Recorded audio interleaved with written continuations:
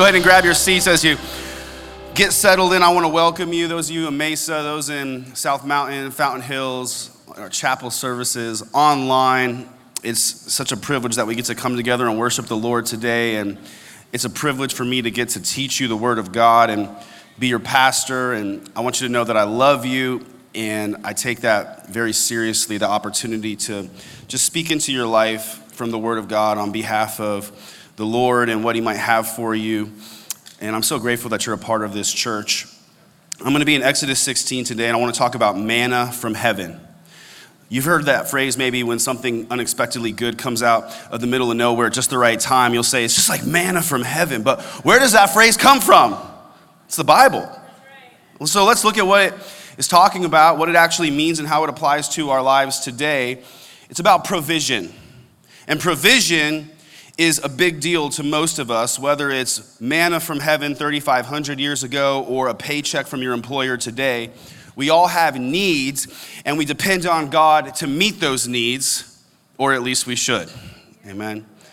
What we're going to talk about today is a really cool situation, but it's good to be reminded that in 1 Corinthians 8, the Apostle Paul wrote that everything that happened to them serves as an example to us. So it's not just like a neat story that happened one time, but there are principles we can take away that apply to us today. In Exodus 16, verse 1, it says, "Then the whole community of Israel set out from Elim and journeyed into the wilderness of Sin." It wasn't like a sinful wilderness. That's just the name of it. It's coincidence. Between Elim and Mount Sinai. They arrived there on the 15th day of the second month, 1 month after leaving the land of Egypt. There too, the whole community of Israel complained about Moses and Aaron. You're going to notice that theme, aren't you? A lot of complaining from these guys. If only the Lord had killed us back in Egypt, they moaned, right? Like dramatic, like a junior high girl here. There we sat around pots filled with meat and ate all the bread we wanted. But now you've brought us into this wilderness to starve us to death. This is like the ultimate pity party, isn't it? And what you see is they forgot how bad they had it in Egypt, and they failed to appreciate how good God has been to them. And then they started to unfairly accuse their leaders, not just of bad leadership, but of outright evil. You brought us out here to starve us to death, didn't you? Yeah, that was my plan, totally. It's going to starve you all to death. There's actually a term for this in psychology called cognitive distortions of magnification and minimization. So this is a cognitive problem that we tend to have as humans. It's when you magnify the negative and minimize the positive in your life. I'm about to save you $100 worth of counseling right now. If you're a counselor, sorry, I'm not trying to take food off your table, but I love the people I got to help the people, you know. But you think about how often you do this. You magnify the negative, you minimize the positive. What are you likely to do that with? Well, those of you who are married, you know, you do it with your spouse. Like, oh, you never help me out with anything. You don't care about me and what I'm dealing with. Like, why do you treat me so badly? And you discount all the positive things they do for you, all the evidence to the contrary, right? You do it with your kids. You know, these kids are so difficult. Oh, these kids are like terrible.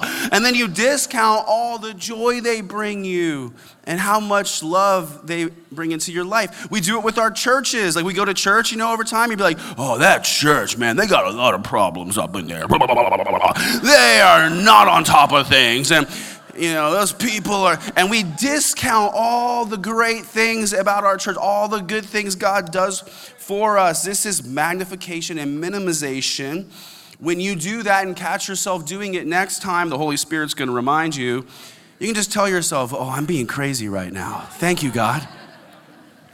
Here's what it says in verse 4. Then the Lord said to Moses, look, I'm going to rain down food from heaven for you. Each day, the people can go out and pick up as much food as they need for that day. I will test them in this to see whether or not they will follow my instructions. On the sixth day, they will gather food, and when they prepare it, there will be twice as much as usual. So Moses and Aaron said to all the people of Israel, by evening, you complainers, you will realize it was the Lord who brought you out of the land of Egypt.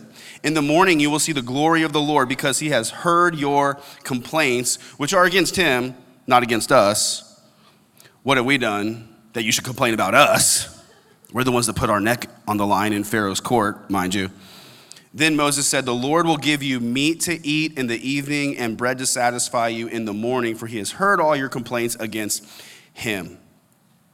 So there's a lot of important lessons we can take away from this passage, and I'm going to read more of it here in a second, but I heard my friend telling this story the other day, and it's a story that really every parent can relate to. If you have young kids, you've probably started to have this conversation like I have, and if you have older kids, you have definitely had this conversation. Every parent will have this conversation, but it goes kind of like this. Like I walk into my daughter's room, and I tell her, put your toys away. You know, and we haven't articulated it quite to this extent, but I'm just prophetically telling you the conversation I will have.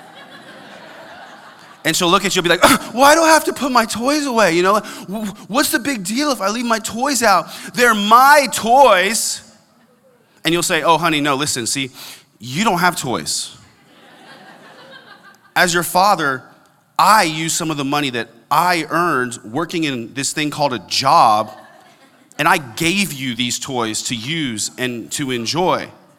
And she'll hold up one and she'll be like, nuh-uh, Dad, I used my allowance and I bought this one. It's mine.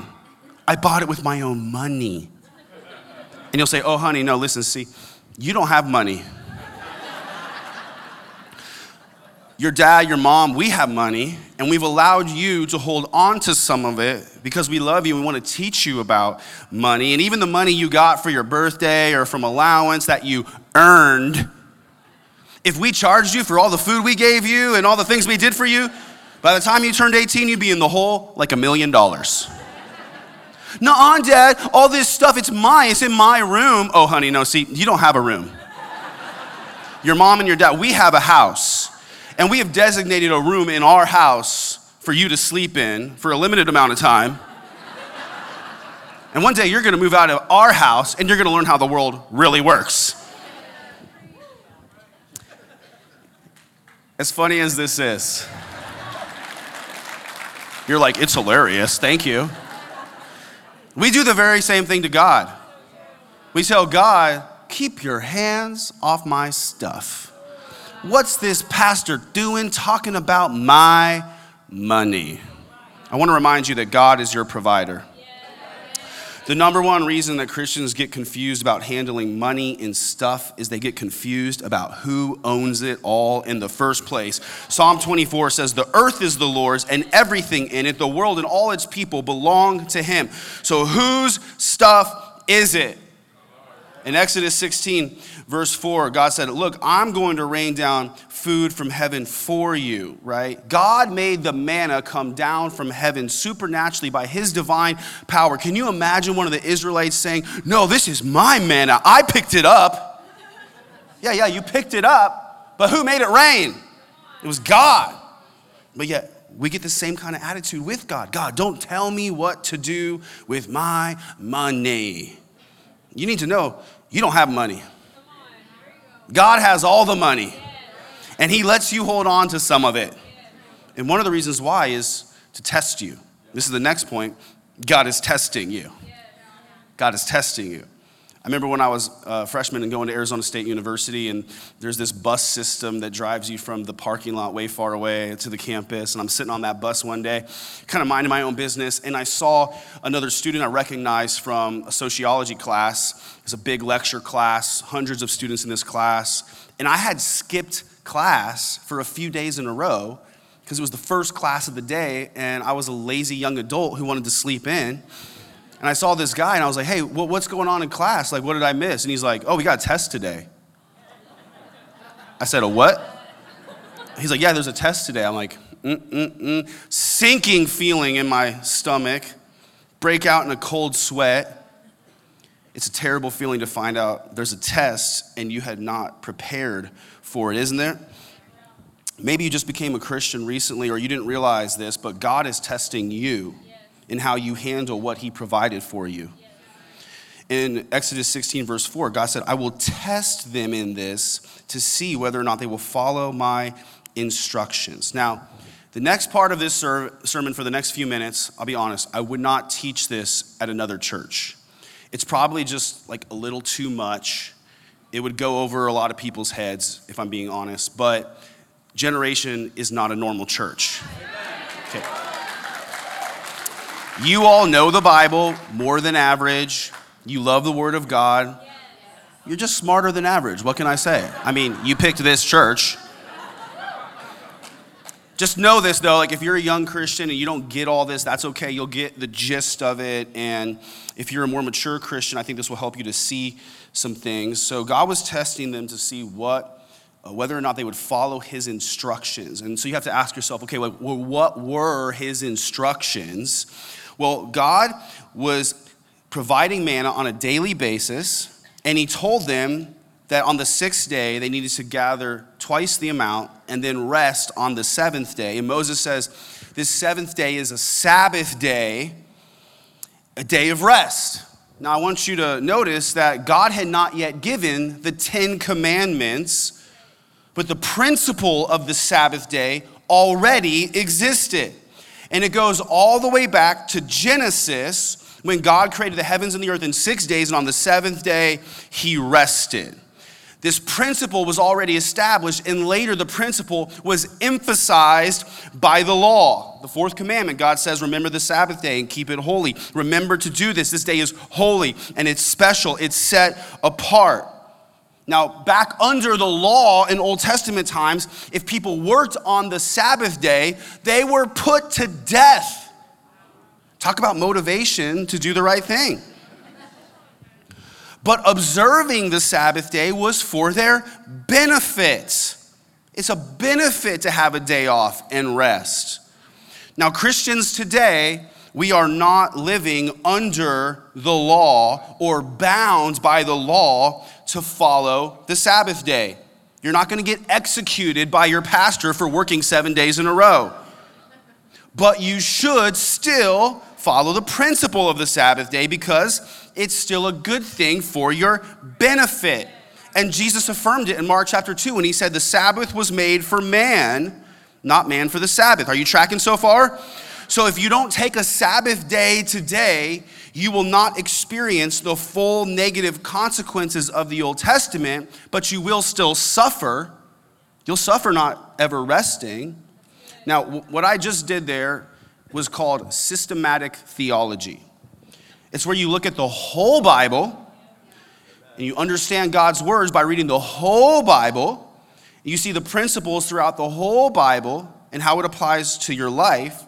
And when you see the same principle applying multiple times or appearing multiple times throughout Scripture, it builds up evidence that principle is a powerful principle with enduring application in the kingdom of God. If a principle appears only in one place, and there maybe are even other places where other principles seem to contradict that, that's evidence that the first principle is not as strong of a principle with not as wide of application. Okay, so I use that exact same logic, that exact same systematic theology process to come to the obvious conclusion that all Christians should tithe the first 10% of their increase to God. Oh, it hasn't gotten good yet. You see, back in Exodus 12, Moses told the people, the firstborn, the first fruits belongs to God. God said, it is mine. And it hadn't even been emphasized by the law yet, but that principle already existed, and it goes all the way back to Genesis, where Jacob tithed the first 10% of his increase to God, and Abraham gave the first 10% of his increase to God. The principle was already established, not by the law, it was emphasized by the law. Under the law, if you didn't tithe, you weren't gonna go to heaven. You understand? Now, Christians today, if we don't tithe, we're not going to miss out on heaven. Praise God. Because we're saved by grace, right? But we should still follow the principle of the tithe because it's a good thing and it's still for our benefit.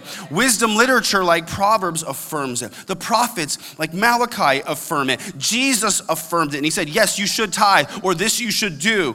So if you don't tithe today, you won't experience the full negative consequences like the Israelites did under the law, but you will suffer because the first portion is still God. Keeping it is still robbing him. Returning it to him is still how we honor him. And his promise to bless us for honoring him is still valid.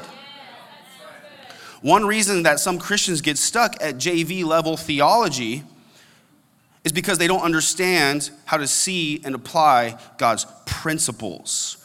Or a biblical word for principles is precepts.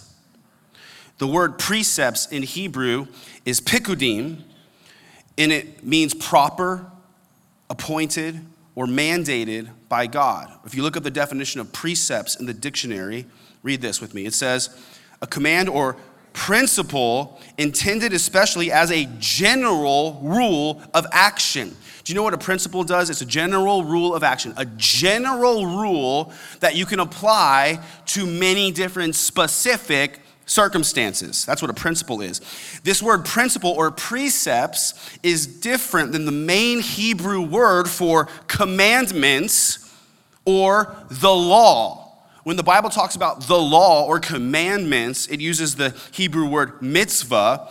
Principles only appears 24 times, but mitzvah appears 181 times in the Old Testament. So Christians will sometimes say, I don't have to tithe because I'm not under the law or the mitzvah. Side note, you notice that they never refuse to take a day off to rest.